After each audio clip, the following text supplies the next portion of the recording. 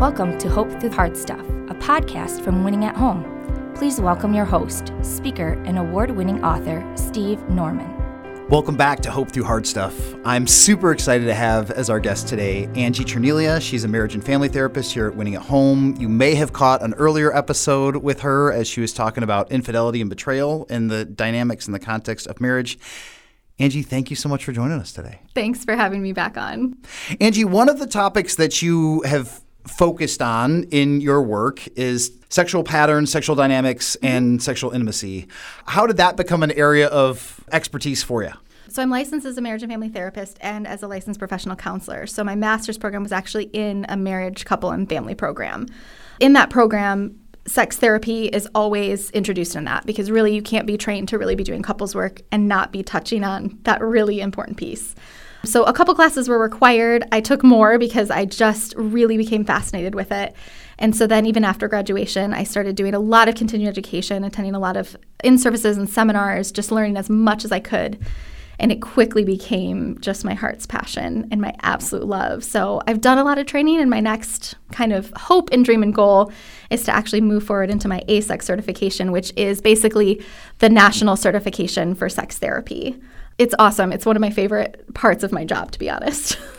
And you do a great job. Thanks. I started on staff here, almost 2 years ago, and we started having conversations just about how the way that church talks about sex and intimacy for married couples, even if it's well-intentioned, can sometimes cause confusion, frustration, or in the worst case, it can actually cause harm. Where are you seeing that in your work? And this is one of those great conversations about intention doesn't equal impact. And that rings true for every scenario, right? This can ring true in your relationship. But when we look at how the church has handled discussions about sex, and I want to do that with a disclaimer that now I see a lot of pastors doing the work to do it differently. I see a lot of churches working to change the message. But unfortunately, for a long time, the church has given a message that unfortunately, how I see it translated in my office is that it's caused a lot of harm. You know, you can do the training on sex therapy, you can gain the knowledge, and the couple comes into your office, and you're always looking at all of these different areas, right? We need to look at the marriage itself, the emotional connection, the communication, the emotional intimacy that couple has. We're addressing, right, family patterns. We're also addressing their sexual history and how they feel safe coming together intimately as a couple. And as I started doing the work about a decade ago, I always kept hitting this block. And I could not figure out for a while what it was. And finally, I started engaging in conversations around shame, around where that idea of shame came from, like trying to help clients and couples really dig into where was the shame rooted. Now, for some couples, that was having an emotional effect, and for other couples, it was having a physical effect, even with impacting sexual disorders such as like vaginismus. As I was digging into that shame, I more and more kept finding that clients and couples kept pulling back on the same thing. It was the way their church culture, the way their community, and even sometimes the way their families were talking about sex. And a lot of times it even tied right back to, I almost wish I had a sad drum, like a sad drum roll. I don't know if we can do that, James, like a sad drum roll. But it came back to purity culture messages. Couples that were either growing up in the height of purity culture, couples that were already married during purity culture, but for a lot of these couples, it came back to having unravel the shame that was instilled in them through purity culture messages. And purity culture, if my understanding is correct, started to kind of emerge or become formalized or crystallized in the 80s and 90s. Does that sound about correct? Yeah. What are some of the hallmark messages from purity culture that have caused some of these deep wounds that you're helping clients work through these days? The mountain of that is a little overwhelming because even as I've helped clients unravel, and even as I've learning more and educating myself more and taking more classes and unraveling it, it's actually quite overwhelming, the mountain of messages that came out of that. But if I could pull it back to like one foundational message that tends to be the root that all of it kind of stems out of, even the word purity, right? Purity culture of like you're pure until you're not. But really, it gave this message, this inaccurate message that sex is a need, that it's not a desire, it's an actual need. But the messages it gave about gender is that sex was a need for men, wasn't a need for women, but it was women's responsibility to fulfill that need for men.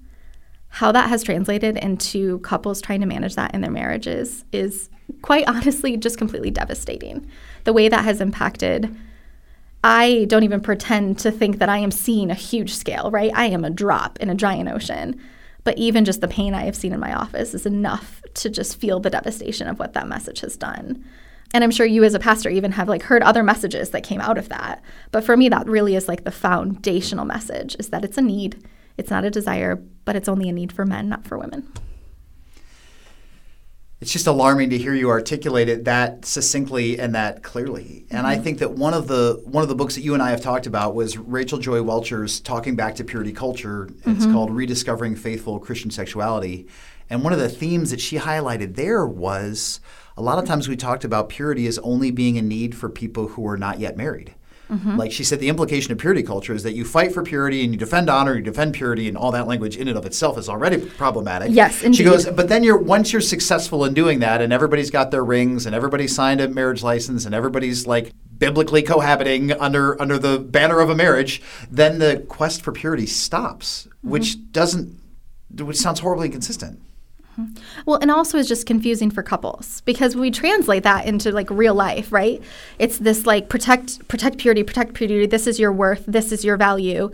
But then the number of couples that have come to my office and through tears kind of laughed because they don't know what else to do of like, but then we're just supposed to jump in bed together and be doing it like bunnies, right? We're just supposed to jump in bed and suddenly sex is supposed to be fun and pleasurable and orgasmic and wonderful and there's these messages that like, well, I have to fulfill this need for him. And so even if it's not pleasurable for her, purity culture many times has even promoted the idea like, well, that's not really the purpose, which I say that with great heaviness and sadness because it's devastating.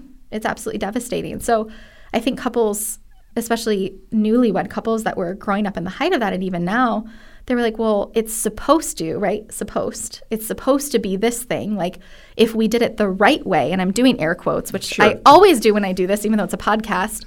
They're like, we did it the right way, so this is supposed to be phenomenal. And then they feel like, what is wrong with us? Right. What did we do wrong? Right, because literally baked into those messages as that youth pastors gave, and I'm sure I gave versions of them for which now I continue to repent, but what was baked into that was like, if you defend virginity, God owes you this magical sex life immediately.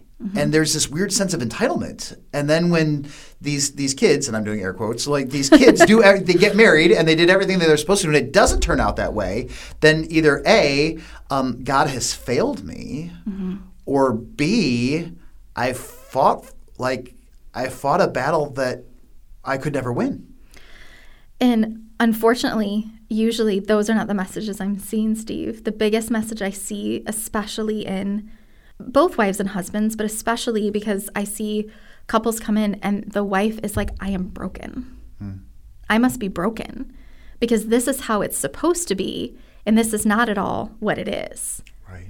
And so then there's this translation of immediately feeling like they have failed, right? Like you said, this like feeling of failure of like, well, if I had done it right, then it should be. Right. But then also just this innate feeling of like, well, I must be broken. And it is sad the number of times I have said to couples in my office, I wish you could hear the other pain that happens here because it would make you feel less alone. Because the number of people that have said that at my office is more than I can count. But they feel like they're alone. They're like, it's so easy for everyone else. And we are struggling so hard, so I just must be broken. Yeah. The sadness of that they were set up for this expectation of what it was supposed to be. But then here's the sad thing, and honestly, this is why I felt it was important to even do this message on the podcast, is so many of those couples have been like, where the things that we're learning in the brave couples work that they're doing together, right? That's incredibly vulnerable to step into that space. It's some of the bravest people I've ever had the honor to meet. They're like, where else is this information? Why is it that we had to feel so completely broken and bravely step into the vulnerable space of a therapist's office talking about our sexual intimacy to hear the words that like, you are not broken? They were like, where else is this message? Why isn't it? And I think that's part of that change in culture is like, this message needs to be talked about a lot more. And I think it is in some ways starting to be discussed more, but they feel so broken and they don't understand why. because sexual intimacy isn't being talked about really in the beautiful way that God designed it to be, that it's not perfect, it's messy, and it's silly, and it really takes an incredible amount of communication. But this expectation that if you do it the way purity culture was telling you should do it, that it's just going to be easy, set couples up for failure, to just feel like, I'm just broken. Something's just wrong with me. Something's wrong with my body. Mm-hmm. So Angie, when you work with individuals or when you work with couples who are feeling just completely overwhelmed, and maybe they don't even know, they couldn't identify what purity culture is, but they've been kind of victimized by it, where do you start? Like, where is the first step towards kind of peeling back the veil of deceit or unwriting this destructive script? What's step one? Step one is a very simple question. Let's talk about how you learned about sex. Tell me about your experience with that. Now, for some people, they can take it back to a conversation within their family, or maybe it was just the casual overhearing from friends, or for some instances, it's like picking up that first Playboy. And for others, it's been, well, we had this youth group and they talked about the importance of purity, or we had a purity ring ceremony, or that first step is just saying, like, let's just learn the story about how you learned about sex. How is it talked about? How is it gone about? How did it make you feel about yourself as a woman, as a man, as a sexual person? Like, what messages did that give you? That's often the healthiest starting point to saying, like, let's just understand your story. And when people start to really think back, it can be a little overwhelming at first because they were like, I did not even realize how many messages I was given. But starting there is a really great step because it's the foundation of understanding where they've come from, where these messages have come from. And that can help set the foundation for how has that impacted you? And especially, how's it impacting you now? Right. Mm-hmm. So once people get there, where do you take them? Mm-hmm. Well, it depends what comes out of that conversation, okay. Steve. All right. So give me a couple different Sure. scenarios. Mm-hmm. Like, let's say that somebody did have their first exposure to sexual conversations was through pornography or overhearing from less than helpful friends or cousins or older brothers or kids on the bus. Like, where do you start with that individual or that couple? It's, especially clients that have been really ingrained in purity culture messages, a lot of times there's a message of shame engraved in it. We can't really talk about this without also talking about desire and arousal, because desire and arousal are not the same things. Okay. And I know I'm branching off a little bit from what you just asked me. Arousal is the body's physiological arousal responses to sexual stimuli, right? People often think that can only happen if there's a sexual desire. That is absolutely not true. Arousal can happen for all kinds of reasons. Not all of them are for desire purposes. Now, sexual desire is what purity culture said was a need. It's not a need, it's actually a sexual desire, right? It's actually about desire. Most people, as they explore the history, for instance, if their first exposure was, say, a Playboy magazine or some kind of exposure to a sexual stimulus, well, if they were given messages that that's shameful, that's wrong, that's not okay, and they were exposed to a stimulus like that and they had an arousal response, then immediately arousal becomes coupled with shame. So then suddenly there's this shame that arousal even happened. And that purity culture message of, well, it's a need, and it's a need for men, not for women, right? Sure. So imagine then women also are being taught the message that their arousal is shameful just in and of itself. So a young girl having an arousal response to a totally understandable or normal sexual stimuli, or just for a physiological response, such as hormone levels, right? As hormone levels fluctuate, the body can experience a level of sexual arousal just due to the hormone shift. That would immediately feel like, oh my gosh, what's wrong with me? That's horrible. I must be sinning. I must be wrong. I must be bad. And so oftentimes as people start to go back to how they experienced sex, how they heard about sex, usually that rope that gets pulled is some kind of message of shame was ingrained. Now, for people, that's all different kinds of things, but starting to understand where that shame came from, and especially for people, even as I was just kind of sharing about desire and arousal and the differences between that, as you start to educate people on it, they're like, whoa, that's opening up a whole other thing of yes, I had this arousal response to this thing, and I felt so much shame about it because that was wrong. And then it's like, okay, let's explore the idea that that was wrong and where that came from, rather than a very normal physiological body response that also was how God designed your body to operate. Right. That God designed your body with an arousal response, right? God designed that to happen. Your body's supposed to work that way. But until you were married, your body wasn't supposed to experience arousal at all. Right. It was supposed to just be a switch. And so the interesting thing, I know I'm kind of tailgating here, but this is fine. The interesting thing is then a lot of couples realized, they were like, oh my goodness, I've been shutting down this arousal response or feeling that it's shameful the majority of my life. And then suddenly I'm married and I'm being told this is not only okay, but that it should be happening. It should be happening a lot, and it should be, you know, what they show in the movies where it's spontaneous and it's romantic and it's orgasmic and suddenly my body's not responding the way I thought it would. Because a lot of times clients realize that there's a correlation between their arousal responses and shame, and now those have been coupled together. And that doesn't just unravel itself. Right. Yeah, so it really spiderwebs, right? Like there really is no, I wish I could give you like a definitive answer of like, this is what happens and this is what we see, but each person's story is very unique. But helping them unravel, like, did those shame messages get put into your body, and how has that impacted your ability to be vulnerable, your ability to fully, authentically come into that intimate space with your spouse? How has that impacted? And that's kind of the trail that it takes, and it's fascinating, yeah. Sounds like there's a lot of layers there. There's a lot of layers.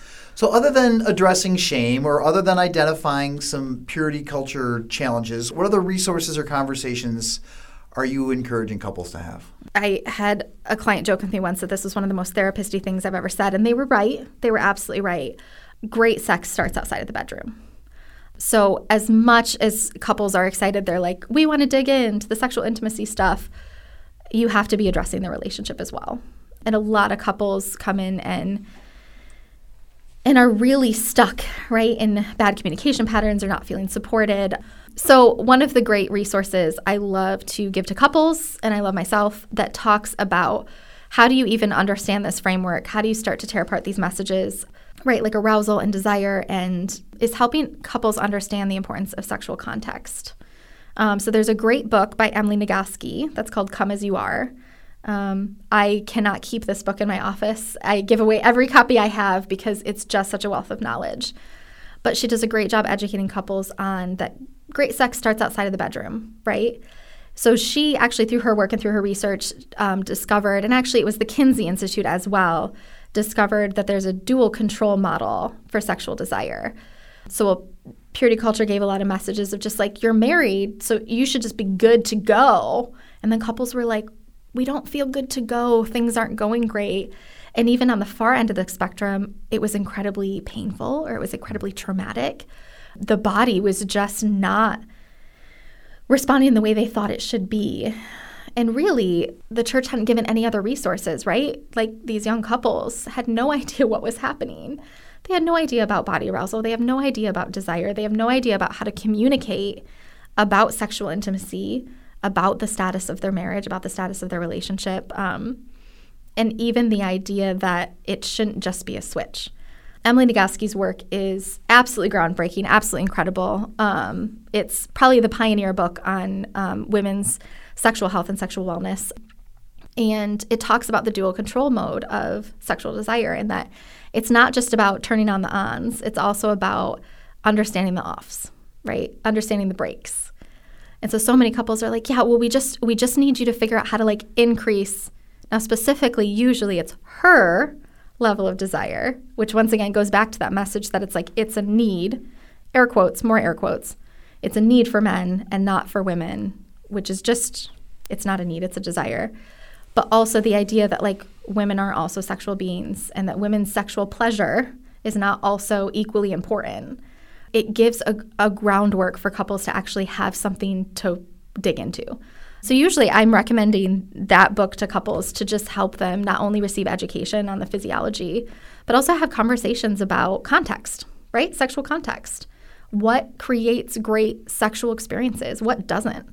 And so helping couples navigate the conversation And so many couples feel so awful with, they're like, this seems like it should be so easy, right? Like it should be so simple. I'm like, why should this be simple? No one has ever taught you this. No one has ever modeled this for you.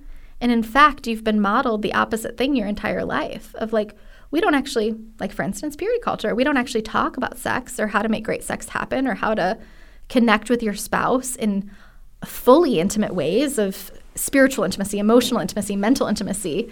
And then we just tell you like, yeah, you should be having lots of it. It should be going great. We don't actually teach you any of this stuff. So giving that as a resource is usually also one of my first steps, is to just give couples a resource to dig into a little bit and to start the conversation. I just went off on a huge tangent, Steve. No. I did. But I hear you saying that purity culture taught us that like great, exciting sex is a prize rather than a practice that is moved towards. Yes, I want to cheer for you. That is awesome. Yes, exactly. That it is supposed to be this like prize that should be happening for doing it a certain way, and not something that should be a practice, that should be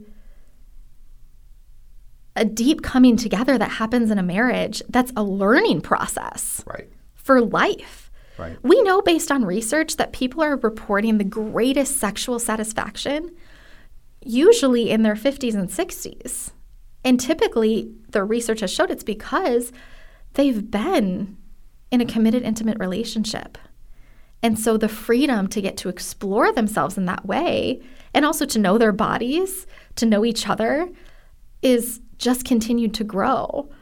But also, like media shows us, it's only young, thin, athletic, attractive bodies that are able to have great sex. But again, going back, not to make the whole thing about like ragging on what youth pastors got wrong in the 90s, but we'll bring it back to that, yeah. But nobody said this is a journey and it takes time. Yes, it takes time. It yes. was follow these steps, and on your wedding night, everything magically comes together. Yep. Which wasn't true and wasn't fair. Yeah, and wasn't helpful. And wasn't helpful at all. Yes, because it was this message that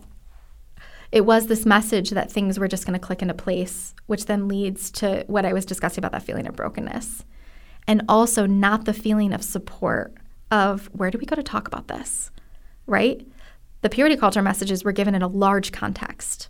And so when it didn't go that way for couples, where do they turn?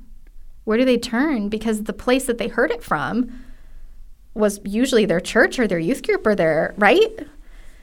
And so they're like, who do we go to?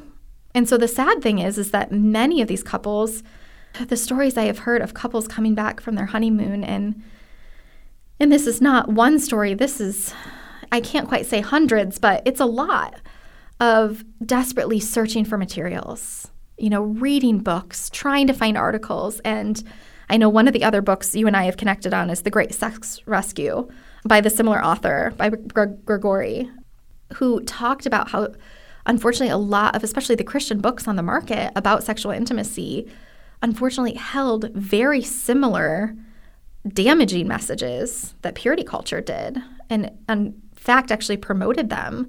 So couples that were experiencing the damage of these messages, that were desperately seeking guidance and wisdom and wanting to know what to do, were then leaning into resources that was just reinforcing the same problem. I love her book, The Great Sex Rescue, because she very boldly, very bravely, and very vulnerably actually names these resources, which people desperately needed. They needed to know that they weren't crazy. Yeah. And her book is research-based. Research-based. So she's using not just anecdotal but statistical evidence from evangelical women who have heard a lot of this destructive messaging and are trying to just sift through it all. Yes.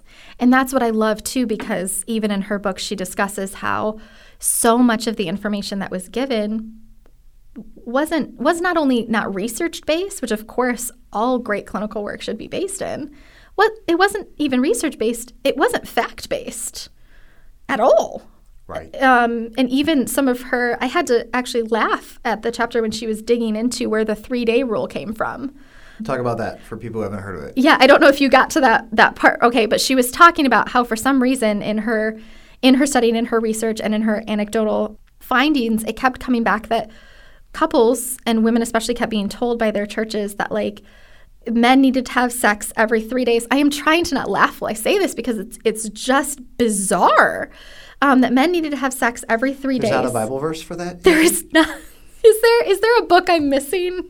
Is it with the Dead Sea Scrolls? I don't know. There's not. That men needed to have sex every 3 days in order to keep their bodies in a place where they weren't going to be, it's hard for me to get these words out, they weren't going to be susceptible to sin. Yikes. She's a very great author. It was written with 2 other authors as well, but she very succinctly describes how she dug into that and discovered that it was based on the medical finding that every 72 hours, the sperm in a man's body regenerates. So with no medical consultation, medical backing, no medical understanding, somehow the Christian community decided that must be uncomfortable.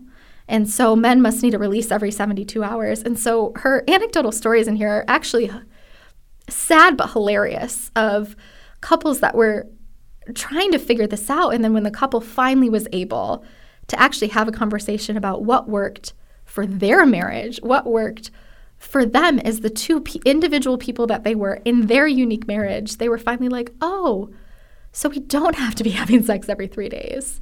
And I loved the story she told where the wife was like, why is my husband never pursuing me? Why is he never pursuing me? And he finally was like, babe, I'm trying to keep up with you. Like, what is going on? Because they were like literally given these messages that like, yeah, go ahead. But the one thing that all those books had in common is they were written by men. And so we're finally in a far too late. Far too late, but yes. Cultural moment within the church where women are getting to write about it as therapists, but not as pastors. And we can have a different conversation about that on a different day. But excellent point, Steve. Yes, exactly. But maybe one of the gifts of the post kind of Me Too era is that it was giving women in the church permission to talk not just about sexual trauma, but also about sexual desire and sexual frustration and sexual expectations. Yes. And maybe finally feeling permission to say, like, maybe we have a voice of what's happening to our own bodies, right? About our own self as a sexual person. That maybe women also like sex. Maybe women also like pleasure. Maybe women also want to be a part of that conversation when it includes us, right? Yeah. And so I love that you mentioned that. I love seeing, right, these female authors so bravely come out. It was brave of her to like call out these books. Sure. It's also very sad that I'm like, it took the bravery of this woman to call out these books for us to finally see that like maybe these messages aren't okay. Yeah. And that's where oftentimes couples feel so stuck because they're like, I'm trying to unravel these messages, but I see them everywhere I go. Right. I love seeing couples get to read also The Great Sex Rescue and be like, oh my goodness, that's us. That chapter's us. That story's us. Right. And finally getting to feel like they're not alone. And as we think about some of the conversations that are finally happening in the church, it seems like purity culture was uniquely poised to squash any conversations, confessions, or revelations about sexual brokenness or sexual trauma. Are you getting the sense that there's finally some space to talk about some of the nightmares that need to be addressed so that people can experience healing that wasn't there before? Oh, I wish I could wholeheartedly say yes, but I can't. Okay. Remember, I am very aware I am a small drop in the bucket, right? Sure. So my view, I'm very aware of this, but from what I see in my office in almost a decade of work, I haven't seen that. I haven't seen couples feel. I have seen that I think churches have been more open to hearing about men's sexual brokenness. Right? Stories about pornographic addiction or sex addiction or prostitution or infidelity. I think there's an effort to like, hey, let's be more open about this. But unfortunately, at least how I'm seeing it translate to the couples that come into my office, I've even heard this more times than I wish to care, is there's this like praise of let's be open about this struggle and now let's forgive and move on. And there's no help, there's no resources, and there's no accountability of the fact that, you know, the church is not a therapy office, right? Yeah. So it's a beautiful place to be like, hey, let's be open about the fact that we're all broken people. But at least from what I see in my office, it's becoming a safer place for men to talk about their brokenness. But I haven't heard that about women feeling safe to come forward and say, like, hey, I've been struggling. Couples I see in my office, there's such a feeling of shame and brokenness around feeling like they have a desire problem or they don't want sex enough. And I've, so far, I haven't seen anyone who's felt like, I felt like I could really go to my pastor about this. And also, like you named, we have to name the gender, right? Sure. Like how many, right? How many people would feel comfortable going to their male pastor being like, hey, by the way, I'm struggling having orgasms. Right. So I have seen movement and like, let's talk more about porn addiction, sex addiction. Let's talk about infidelity. Let's talk about sexual trauma.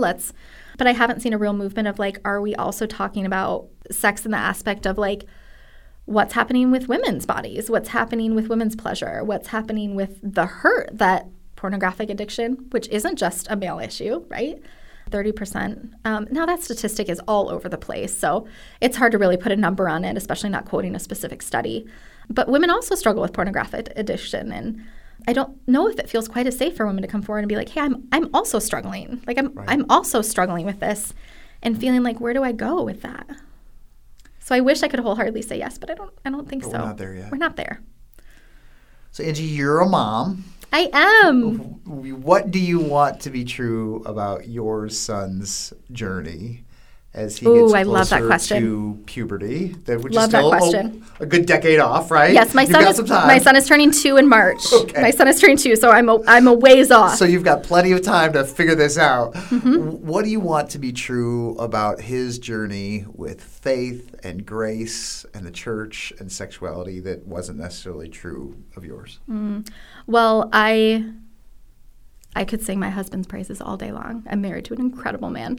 But I love that him and I have both had our own healing journey of, right, our own trauma through purity culture, our own, how that impacted us. And we both really done the work on not only individually with ourselves, but how that's impacted our marriage. And so I don't pretend to not realize how privileged I am, right, to be in this with my husband, with my partner in parenting of who is on this journey with me. So right off the bat, it was incredibly important to us. Now, my husband's a nurse. I need to put that out there. So not only as a medical professional, but as a mental health professional, it was incredibly important to us that there is nothing shameful about our son's body. So our son, right off the bat, he's almost 2. He knows that mommy has a vulva, and he knows that him and daddy have a penis and have testicles. He knows that these are parts of his body, just like his legs, his arms, his ears, and that our body has many useful parts, and these are also useful parts. So right off the bat, the thing I wanted to change is, and I know I am so excited to see my son's generation grow up because I know my husband and I are not alone in this. I see not only clients in my office, but our friends, and not even just in Michigan, across the country, doing this with their children about wanting there to not be shame about their body and to not put pressure or expectations on their body. And even the idea about, we're very big on teaching our son the idea of consent and consent over his body and consent over other people's bodies. And I know so many parents that are also doing the same thing. And it really excites me to see, what is that going to do to his generation growing up? You know, the idea of just that there's not shame around his body. But especially like you asked, as he gets into puberty, I'm so excited for him to hear the beauty that God made his body to be and the beauty that sex is and how wonderful it is and how awesome it is. And I want him to know that arousal, body arousal, is a normal, healthy, God-given body response, that there is not shame with that. He's not doing anything wrong by having a body arousal response. And just educating on what that is and how it happens and what does that look like when you get married. And so I have so many couples that ask me too, they're like, I'm so terrified of my children having the same thing, but I don't know how to talk to them. I don't know how to have, and I think you and Sarah Young did an amazing series on sex talk, right? Yeah, we had some podcast episodes. We also did a webinar for parents. Yes, the webinar. It was so fantastic. So if you're looking for resources, I encourage you to watch that. But having that conversation with him about just sexual intimacy and what that looks like and being very open. Sarah said it best when she said it needs to not be a talk but a conversation. Yeah. And I'm so excited that because my husband and I are both so passionate about it, that for our son it's going to be an ongoing conversation. That I hope when, because it's not an if, when there's, you know, pictures that go around school or when there's this rumor or when there's this thing or when that mom and dad are the ones that he knows he can come to. Right? And there's no judgment. There's no shame. There's no, well, you shouldn't be looking at that. Right. it's just literally like, let's talk about this. Sure. How did that impact you? And talking about that his body is not a weapon, but also the very, very important message that sex is not a need. It's a desire, and it's a very healthy, wonderful desire. And I joke all the time that just like every parent, we are going to do our very best with all the great purposes, and we will probably screw them up in our own unique and fantastic way. That's so good, Angie. It's good to hear you say that. As we wrap up, if you had any closing words of encouragement to individuals or couples who are still trying to figure out how to disentangle themselves from the shame that they may have picked up over the years, what would you say? I would say first and foremost, you don't have to do it alone. Your sexual intimate relationship can feel like the last thing you want to go talk to a stranger about. But just like you would go to your doctor's office if you had something that was broken or something that was wrong, and you'd be like, hey, can you help me? Your marriage, your sexual intimacy deserves just as much attention and care. And there are experts out there that can absolutely help navigate this with you. Sexual intimacy should not be this checklist. It should not be this like box that we check once a week. It also should not be based off of shame or guilt or duty. It should not be painful. If any of that is happening in your marriage and you feel stuck or broken or don't know where to turn, know that you don't have to unravel that alone. Almost every couple that's come into my office has had to like challenge that message for themselves. And they have done so bravely, of realizing that like their marriage, their sex life is worth fighting for.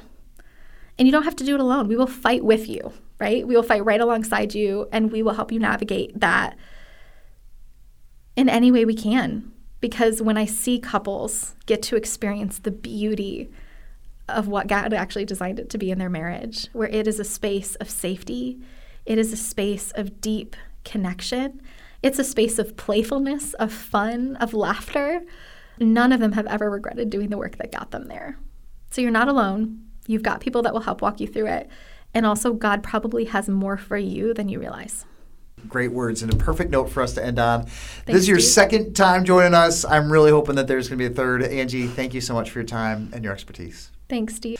You've been listening to Hope Through Hard Stuff. If you've got questions about how to take a next step in getting help in any area of your life, this topic or otherwise, please don't hesitate to visit our website, winningathome.com. Thanks so much for checking in. We'll catch you next time. Thanks for listening to Hope Through the Hard Stuff.